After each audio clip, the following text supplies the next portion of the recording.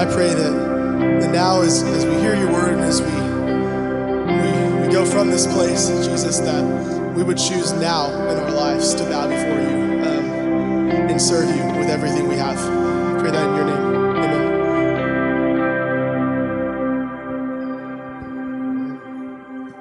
All right. Yes. Am I on? Check. Hello, my name is Randy Beggs, and it is a joy to be in your church. I thank Nathan and Andy Bob and Brother Lee for having me here in Aledo. I don't live far from here, and so that was nice too. Got to sleep in my own bed, not like on an air mattress or some random house, doing that deal. And so it was a blessing. And I'm going to pray in a moment. I want you to pray with me again. But before we get there, I do want to thank the church for this is a good church, right? I'm untucked. That's huge. It's a great start. All right. I was like, do I need to wear a tie? They were like, just make sure you have a shirt on. I was like, all right. So just a shirt. And so no pants. I'm just kidding. And so I'm here. And I also want to thank the church because last night this is also kind of new for me. We all indulged in this sinful act together out on a gravel road at some guy's house. I don't know if I could pick him out here today, but they had a 50-foot table with some bread on it when I got there. And then they just started unleashing every single meat item in the meat world. Some of you probably shot some of this stuff, and they just cooked it and they laid it out for 50 feet, and we just started eating. And I don't know, I sent a video to my wife and I said, babe, we've got some work to do, all right? So I left and went to Walmart last night and bought 700 pounds of meat, all right? It's just in a fridge somewhere. So I don't know if it's a blessing or a curse of what has happened for me this weekend, but in Aledo, Texas, you know how to eat, all right? Like I saw a kid gnawing on a pig's head. I was like, that is crazy. All right, and then the guy said, yeah, we did it 2 weeks ago at the men's retreat. And I was like, I'm in. I'll teach Sunday school. What do you want me to do? We'll just move our membership. We'll just jump over to Aledo. We love your schools, your champions. I'll be a part of it. All right? So I'm here. Father, I ask, God, in this time, in this season, Lord, that we'll yield to your power, your presence. We need you. We need you. And God, we can sing and we can lift our voices and we can direct our attention. And Lord, we live in a time, time is part of our distraction away from you. So God, right now in this church, on this Sunday morning, in this hour, we designate this time to a thing we call worship. We didn't make it up. You gave it to us. You gave it to us in the person and the presence of your Son, Jesus Christ. A kingdom inherited as believers. There's one here today that doesn't know you, Lord. If it's a student or adult, if it's a grandparent or a parent, if it's a child, that God, they could leave here today from this place and say it was on that day at that worship service that is the Lord's, my life was changed for the better. So Lord, I give that to you, Lord. That's my prayer. That's my purpose, Lord. Let me not be a distraction. Let me not get in the way. Let me not try to be talented. Let me not try to be knowledgeable. Let me not try to be charismatic. God, let me step away. And Lord, let you shine. And so, Father, we lay this down. We ask, God, for your word and your promise, Lord, to be made known here today in Jesus' name. Amen and amen. If you would put a finger in John chapter 10. John chapter 10, real quick, we'll look at one verse and then put a finger in Matthew 25. Matthew 25 will be kind of the key scripture. It's kind of where we'll spend the majority of our time this week with your students, or this weekend, with your students. Our theme thought, if you would have it, kind of our central thought was this. It came out of John 10:10, which in John 10:10 it says that the thief comes to steal and to kill and to destroy, right? That the thief comes to steal and to kill and to destroy. And there's a comma there and it says, but I have come, Jesus says, but I have come that they may have life. They, that's you, the church, the people, the students, us, that they may have life and they can have it abundantly, or they can have it in fullness, it might say in your translation. And so the idea is there's a double implication here, and this is what we've talked about with the students. The first implication is that there is no life outside of Christ. Like there's no life outside of Jesus. Now the world will tell you that Jesus is just one way amongst many other ways.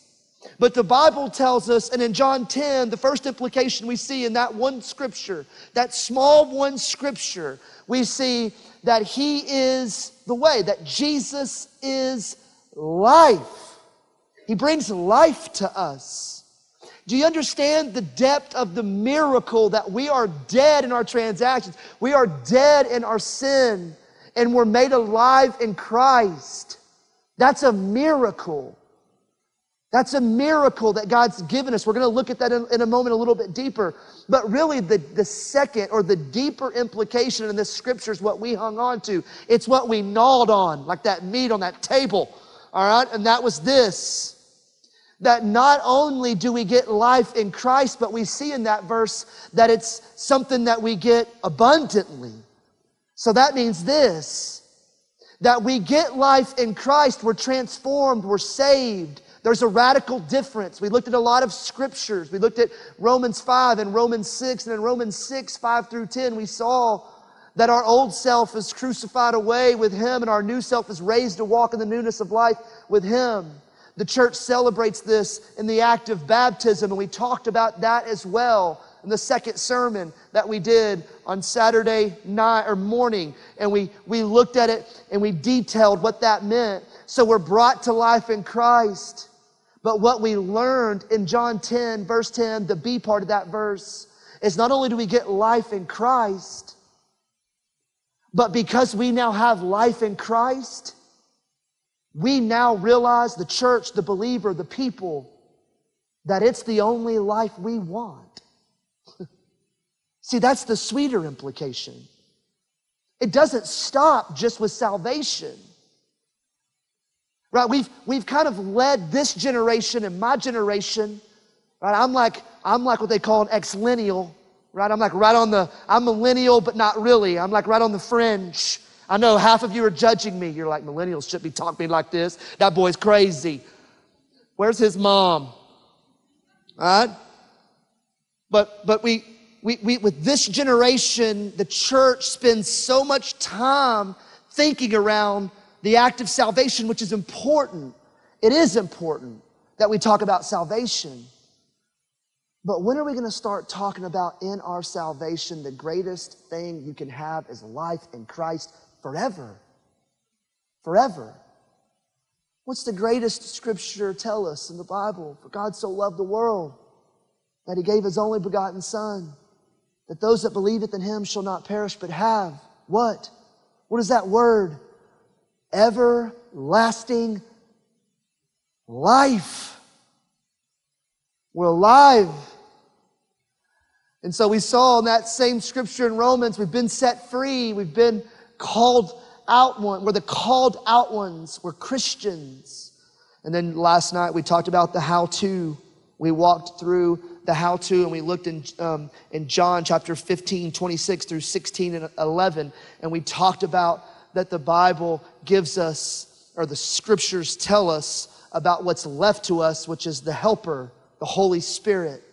And we talked about in this Christian life, it's not designed that we get life, and then we realize it's the life we want, but then somehow we kind of go rogue from that and do a bunch of things to try to make our life matter or count or be impressive. Try to just design this perception in and around our lives like maybe we're spiritual or we know a lot about God. But know that we return always to the helper. That the helper, the Holy Spirit, is given to us as a guide, as a teacher. And we connected that to the oneness of community, and the oneness of community. So if you're ever in the church and you think, why do we have a reconciliation group, and why do we have a prayer ministry, and why do we have Sunday school classes or life groups or worship groups or growth groups or whatever group you want to call it? Why do we have all of those things in the church? Why does that exist for us in the church? And here's the answer. It exists because in the beginning was the Word, and the Word was with God, and the Word was God. And Jesus says, in verse 2 that he is God and that community, the idea of it, exists before the foundations of the world in the Father, Son, and Spirit. So the Spirit's given to us. He's a helper. We rely on it. We come back to it, always pointing us in a direction. And so that brings us to this morning, to today, Matthew 25. Well, what do we look like as a community of believers? Like, what steps do we take? How do we get there? What happens? Who should we model this after? Well, we model it after Jesus. Before we look at Matthew 25, Jesus did 3 things in his ministry in no particular order. Jesus did 3 things in his ministry in no particular order when you go through the Gospels. He taught and he preached and he healed.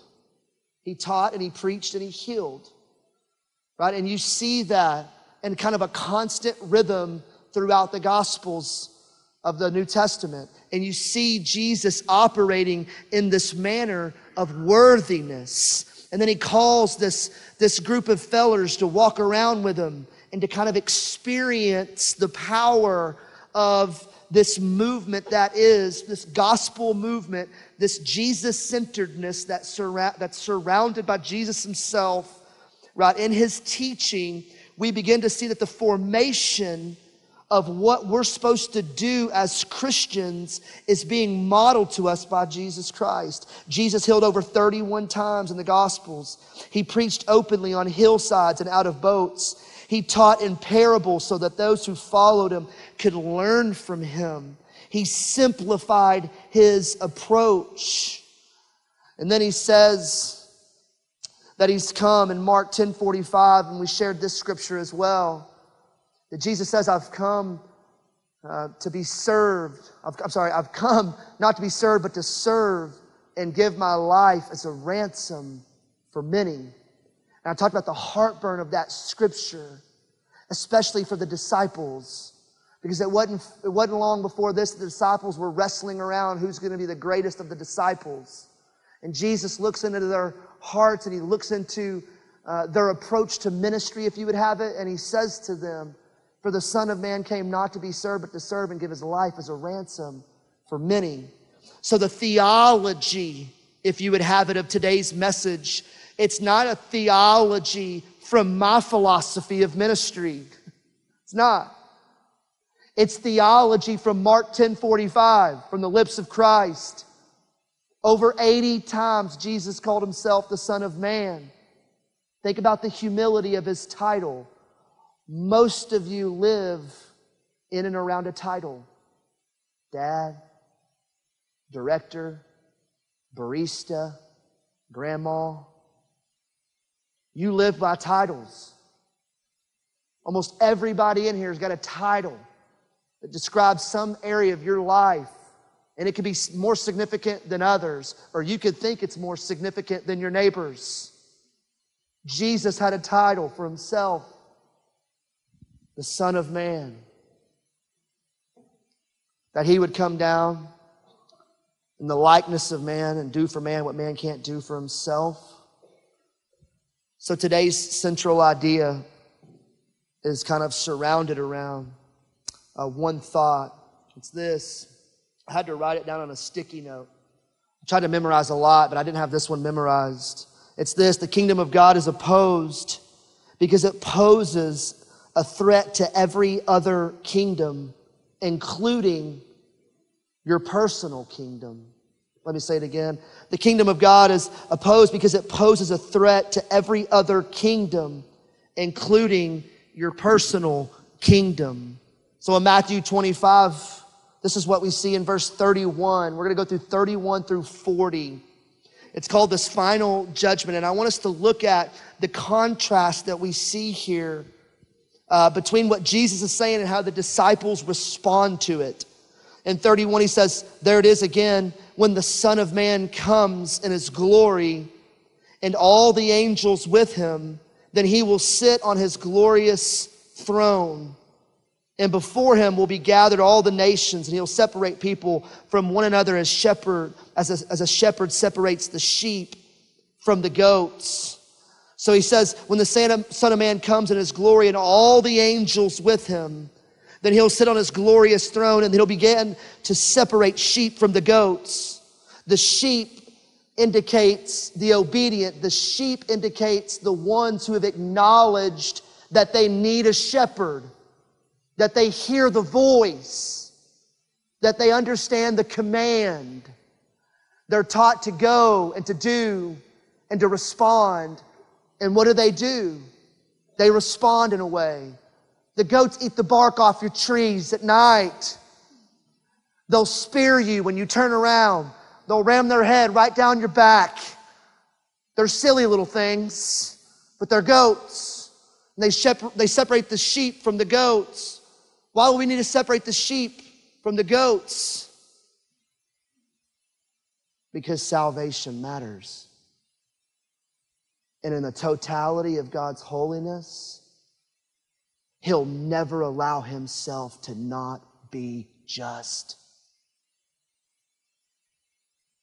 He can't do that. He's a just God. Friend, look at me. God so loved the world, He gave His only begotten Son.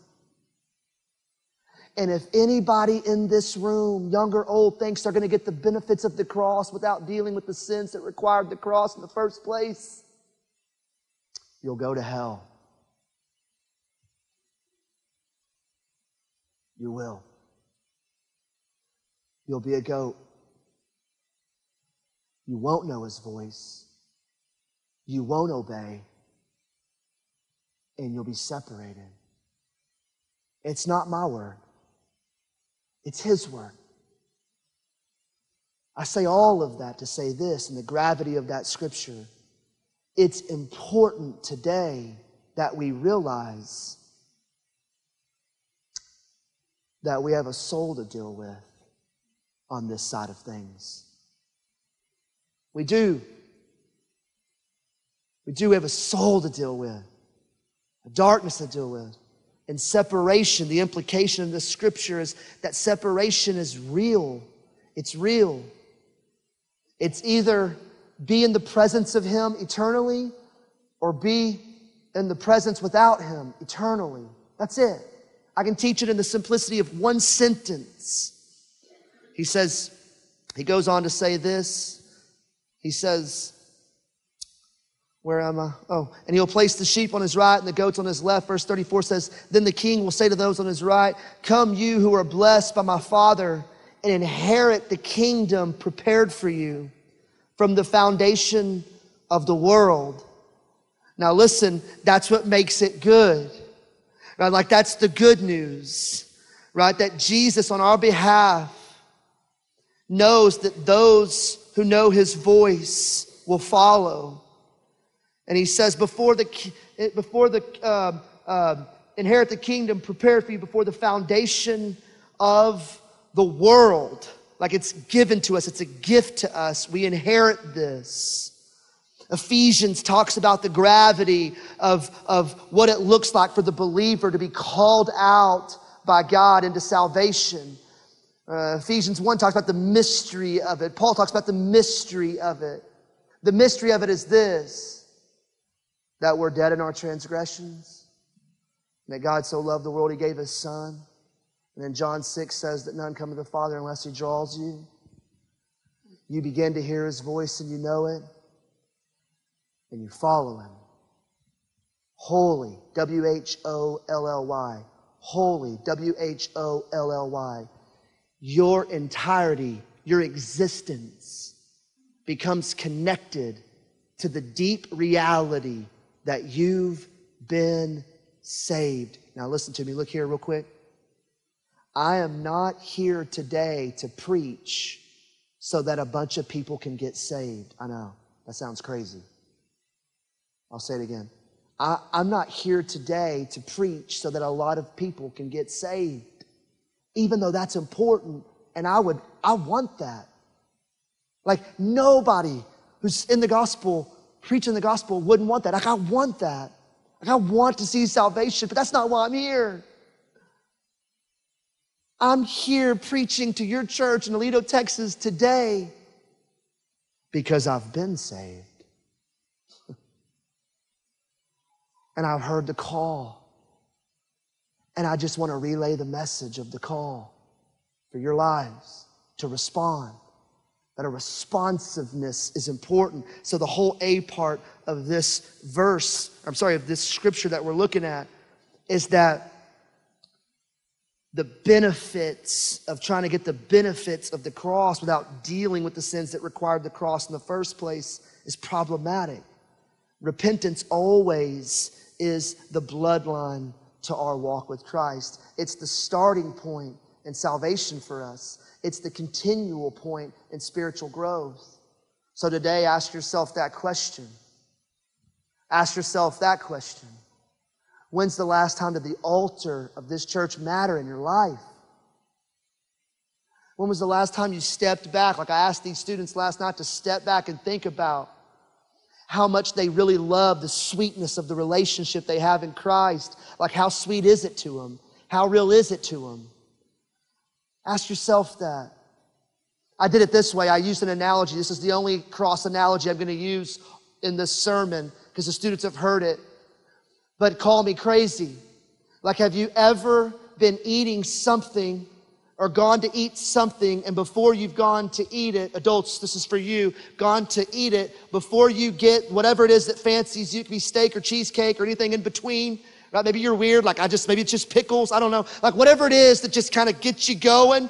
Like you wake up in the morning and you're like, oh, right? And you go and you put whatever that is on the fork, and you take whatever that is on the fork and you go to put it in your mouth, and you're hungry. But before you get whatever it is on the fork to your mouth starts to have a fiesta for it before you taste it. Am I crazy? Has this happened? Is this not real? It doesn't happen often. Like not every time I eat do I like lose my mind for whatever it is I'm gonna eat. I don't know if it's because it's a hungry thing or what, but call me crazy. Is that real for you? Right? And then you take a bite of whatever it is and you put it in your mouth and you take the fork or the spoon out and you're like, oh, there's a God. And then you cut into bite two, and before you can get bite two all the way to your mouth starts to have a fiesta for it again, right? You start salivating. And if you're one of the real weird ones, you'll even start spitting out of your mouth before you even get to your mouth. It's kind of nasty, right? Like it can happen. Like what's happening here, right? So your body and your brain is salivating for something to kind of nourish you in this moment, to satisfy you in this moment. And it's temporary, because what happens when you get like 4 bites in? You really kind of want to keep having a fiesta in your mouth, but it goes away. And then you're kind of like, well, I guess I'll move to the next item on the plate. All right? Like what? So it's this temporary thing. And so it is with a relationship in God. So it is for those that are sheep that hear the call and the command in their lives, and they follow Him in obedience, and they follow Him in worship. They begin to salivate at the thought of the gospel in their life. They begin to cling and to claw after the things that are good. They begin to want more and more and more and more and more, and before they can get the second spiritual bite to their mouth, they celebrate. They begin to salivate. They have a spiritual fiesta for the things that God's doing in and of their heart. That's the sheep. That's not the goats. Now think of the gravity of that reality. Do we salivate for the Lord in such a way that we cling to the promises of the cross and the banner and the glory of His hope in our lives? Because if we do, we become part B of this sermon. But if we don't, we become this: the people of God trying to do the work of God apart from the power of God. One scholar says that perhaps the greatest hindrance to the spread of the gospel in America is that the people of God have trained themselves to try to do the work of God apart from the power of God. The power of God. comes through the Helper, the Holy Spirit, doctrine of pneumatology.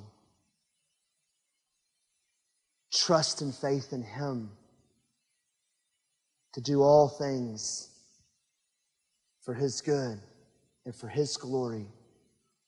And so there's a responsiveness for the church here, because this is what happens. There's conflict. There's some contrast. Jesus says in verse 35, He says, "For I was hungry and you gave me food, and I was thirsty and you gave me drink." He says, "For I was hungry and you gave me food, and I was thirsty and you gave me drink." Jesus is actually referencing here the poor, the needy, those that can't fend for themselves. They can't actually satisfy their hunger, their actual hunger and their actual thirst. Right? And He's talking about that. He says, "For I was hungry and you gave me food, and I was thirsty and you gave me drink." And then He says, "I was a stranger and you welcomed me.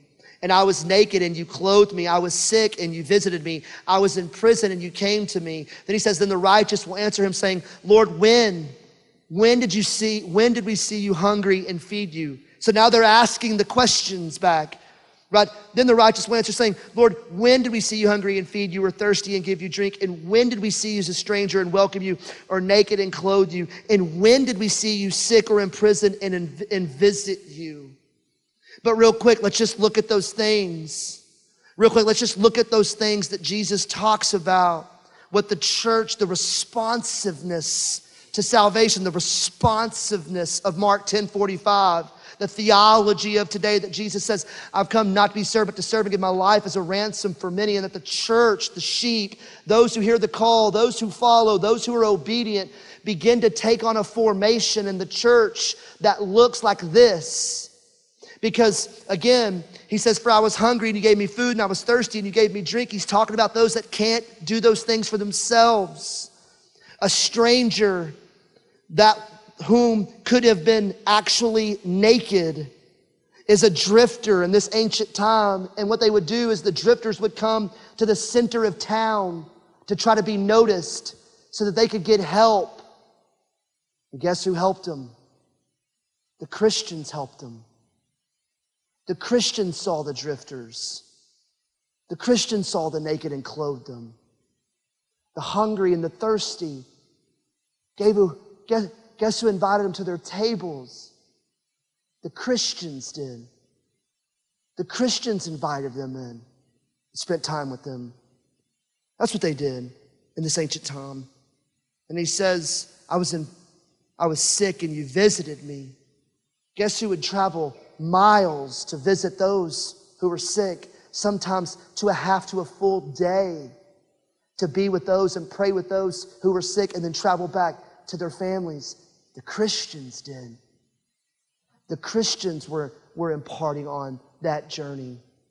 Then He says, "I was in prison and you came to me. I was in prison and you came to me." It was absolutely, unbelievably outside of the realm for someone in that time who had been struck down and in prison to be visited in that manner. But guess who visited those in prison? The Christians did. The Christians visited them there and showed them love and talked about truth and spent time with them. Yeah, and then He says, and then they asked these series of questions of when you saw it in verse 40. It's kind of the crescendo of it. And the king will answer them, and He says, "Truly I say to you, as you did it to one of the least of these, my brothers, you've done it to me." So Jesus ties in and unlocks for us the missional paradigm of our lives. Our existence as the church is to be a place that stands in the gap of all of the darkness that surrounds us. Wholly committed, WHOLLY, committed to the promise and the practices of Christ. It's not a methodology thing. This isn't a methodology issue. No, this is Jesus saying this is what the church does. This is how the church operates in its existence. This is what it looks like. But guess what the Christians had to deal with in this same season? You know what it was? Persecution. Interestingly, when they would show their hand to the needy, those who were hungry and thirsty and naked and needed clothing, and the sick and the poor, and those in prison, or those that they would travel to visit and pray over, everywhere they went, they dealt with persecution. They were hated on, beaten and broken, and left out for the dry and the cold. But they kept pressing on. How do you think we got here today? How do you think we got here today in this worship service? We got here today on the very doctrine of Matthew 25, 31 through 40, on the declaration of sacrifice and endurance and obedience and the command of the call. And we didn't get here with going around persecution. We got here today as a persecuted people. And who will we be tomorrow and the next day and the next day around the world as Christians? A persecuted people. That's who we'll be. But why do we do it? Because we're called to it. How do we sustain it? We have a helper. And what do we declare? We declare glory. And why do we declare glory? Because this earth is not our stopping ground. And how do we know this earth's not our stopping ground? Because in the totality of God's holiness, who knows no sin, He sends His Son Jesus to do for us on the cross what we can't do for ourselves. For God so loved the world, that's vertical, that He gave His only begotten Son, that those that believeth in Him shall not perish, but have everlasting life. This is not where we stop. This is what we pass through into something that is eternal and all-satisfying and so good and so gracious that no matter how much they try to stop us from loving the world that has need, no matter how hard they try to stop us from loving those that can't clothe themselves, that can't feed themselves, that can't fend for themselves, and as the wolves come in the form of things like government and religious liberties being sucked out by the ounce every single day, we stand in the gap as Christians and say, you can persecute us. You can bring your trials against us. You can try to stop us. You can try to push us out. You can try to outcast us. You can try to change the narrative, but you will not succeed because the risen one, Jesus, all surpassing glory, that in the chief of who God is and the totality of His holiness has made a way for us back to Him. And so I have only one thing in this life left to do. Serve. Serve. Because my ransom has been paid in full. And the theology of it is not that you do for yourselves, but that we return to the altar, the beck and call of God's call in our life as sheep, the ones who hear and know and trust and obey. Because we're meek.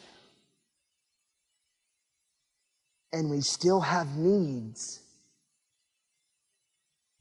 And we're all susceptible to the very things that we have to serve. All of us are susceptible in this room to tomorrow's homelessness, tomorrow's need for hunger and nakedness and being outcast. But we follow after Him. Now it's lived out.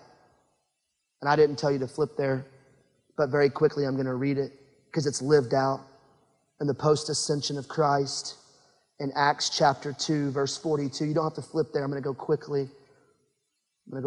In Acts chapter 2, verse 42. It's called the fellowship of the believers. And it's lived out. And I just want you to listen. I don't want you to read. I want you to listen.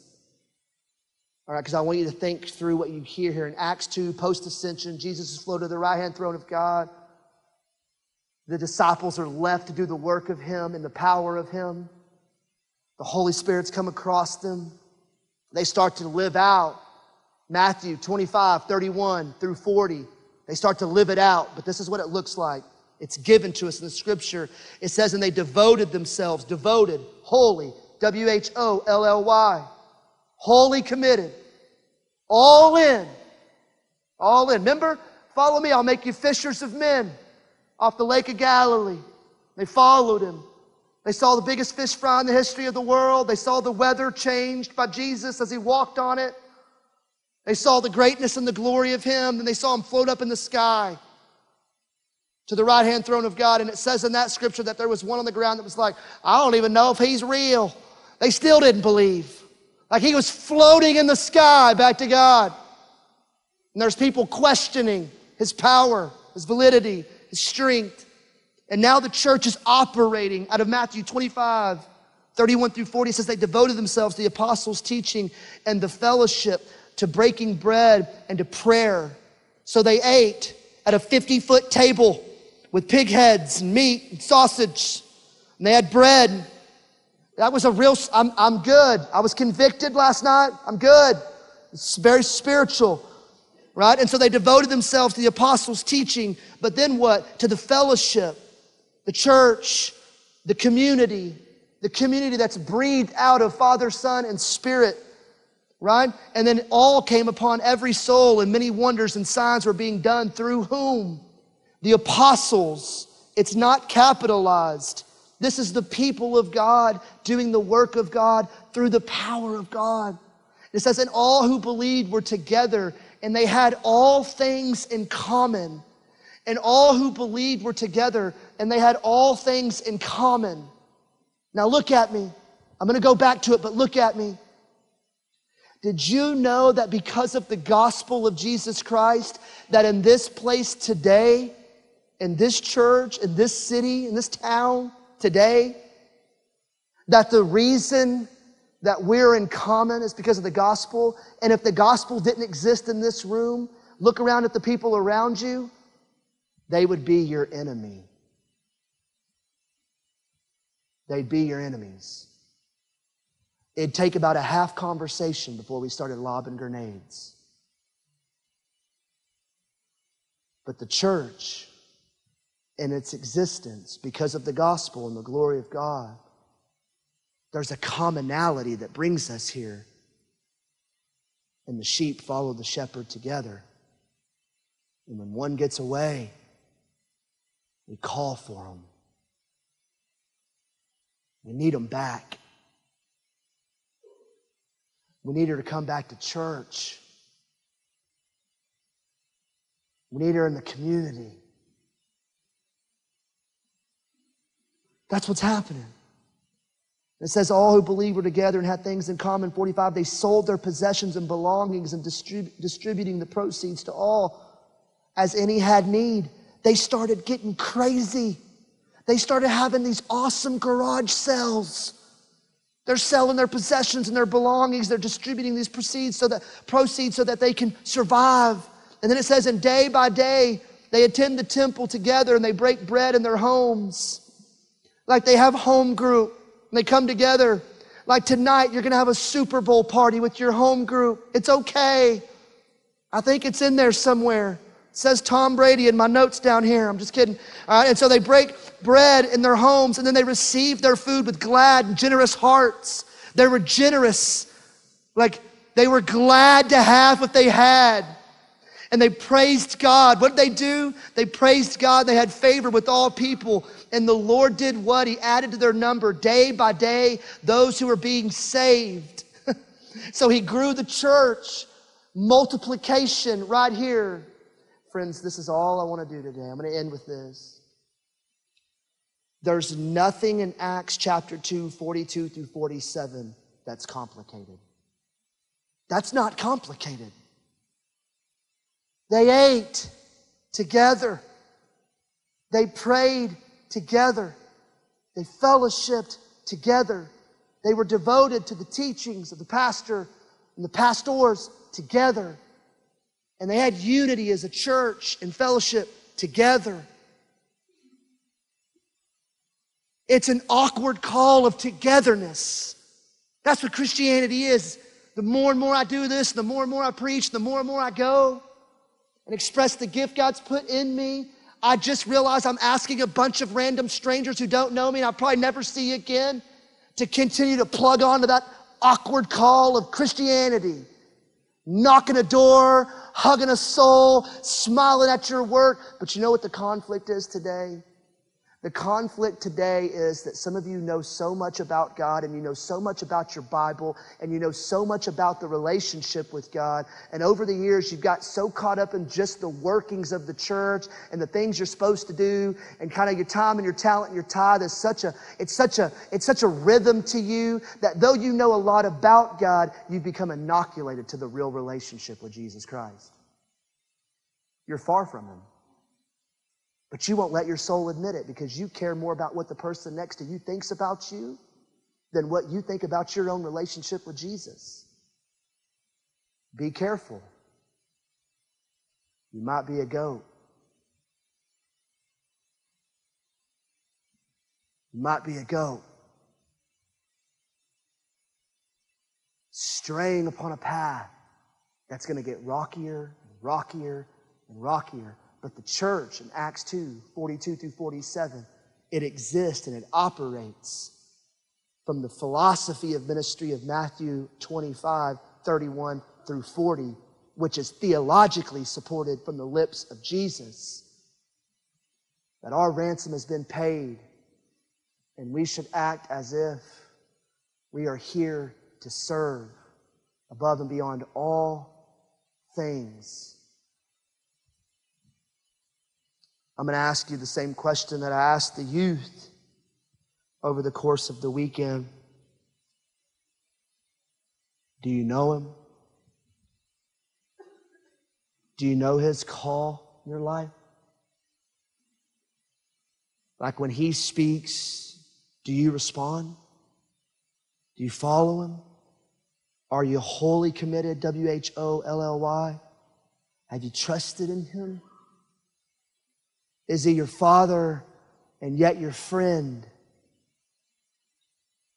Do you need Him? Nobody can answer that for you but you. Only you can answer that for yourself.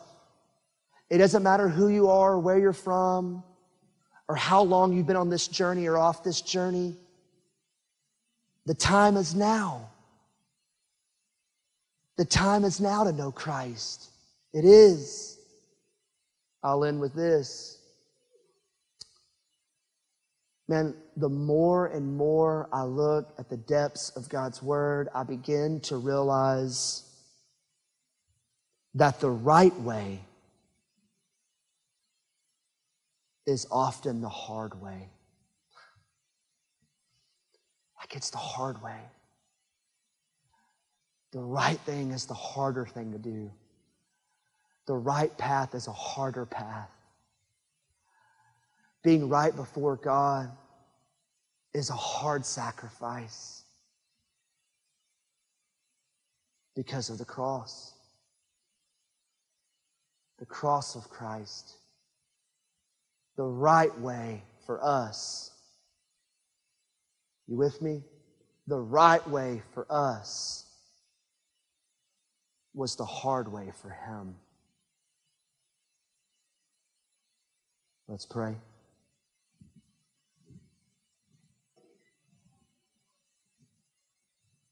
Father, we need You. And God, we yield in this time to Your presence, to Your power. God, I step back and I ask that this church right now, God, no matter who they are or where they're from or what's going on in their lives or what they've dealt with or not dealt with, would ask themselves the deep-seated question of knowing Your voice in their life and following it, trusting in it. being faithful to it? Like, do they salivate, God, for more of you? No matter what it cost them, no matter what the sacrifice is, do they salivate for more of it? Do they view their job as the mission field that you've given them? Do they view their neighbor as worthy as themselves? Do they want to break bread? Do they want to be in the circle of prayer together? Do they want to serve their community, go across the seas to the nations? Right now, do they? Ask yourself that question. Sir, ask yourself that question. Ma'am, ask yourself that question. Student, ask yourself that question. Like, do you want him in such a way that you know it's going to be radical what happens for you tomorrow? Just in the way you view life, the way you respond to your friends and your neighbors and your family and your co-workers. Are you seeking the mission of God's truth in your life? Is Matthew 25, 31 through 40 a reality? Is Acts 2, 42 through 47 something you're experiencing? Maybe you're in the room and you've heard the gospel many times, or maybe you're in the room and this is the first time you've heard the gospel. You're just not sure. Like right now, man, you see the sheep and you see the goats and you see them separated and you're uncertain. Let me invite you to pray with me. That's you. I can't guarantee you this prayer saves you, but what I can guarantee is that you're making a conscious change in your life in this very moment to ask God to do something radical in your heart and your life. John 15 says those that are saved, the subjective evidence to our salvation is faithfulness and fruit. There's a fruitfulness. We begin to live and breathe out these very things we preached about today. So if that's you in this room, you say, you know what, man, let me pray through this. Let me ask him, pray this with me, just quietly to the depths of your soul, to the depths of your conscience. God, I want to be changed. Change my life. I want to walk with you and I want to talk with you. Based on Romans 6, 5 through 10, I don't want to be enslaved to my sin. Ask him that. Lord, set me free. Set me free from my sinfulness.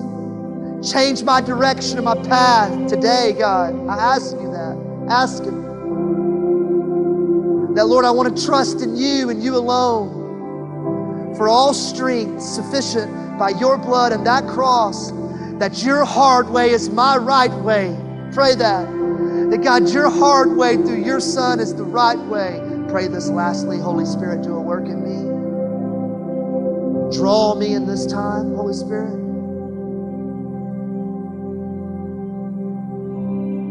I'm going to go old school. I want you to just keep your heads bowed, your eyes closed. Can't promise you that prayer saved you, but again, I can promise you that there's a change that can occur in your life right now if you trust in Christ.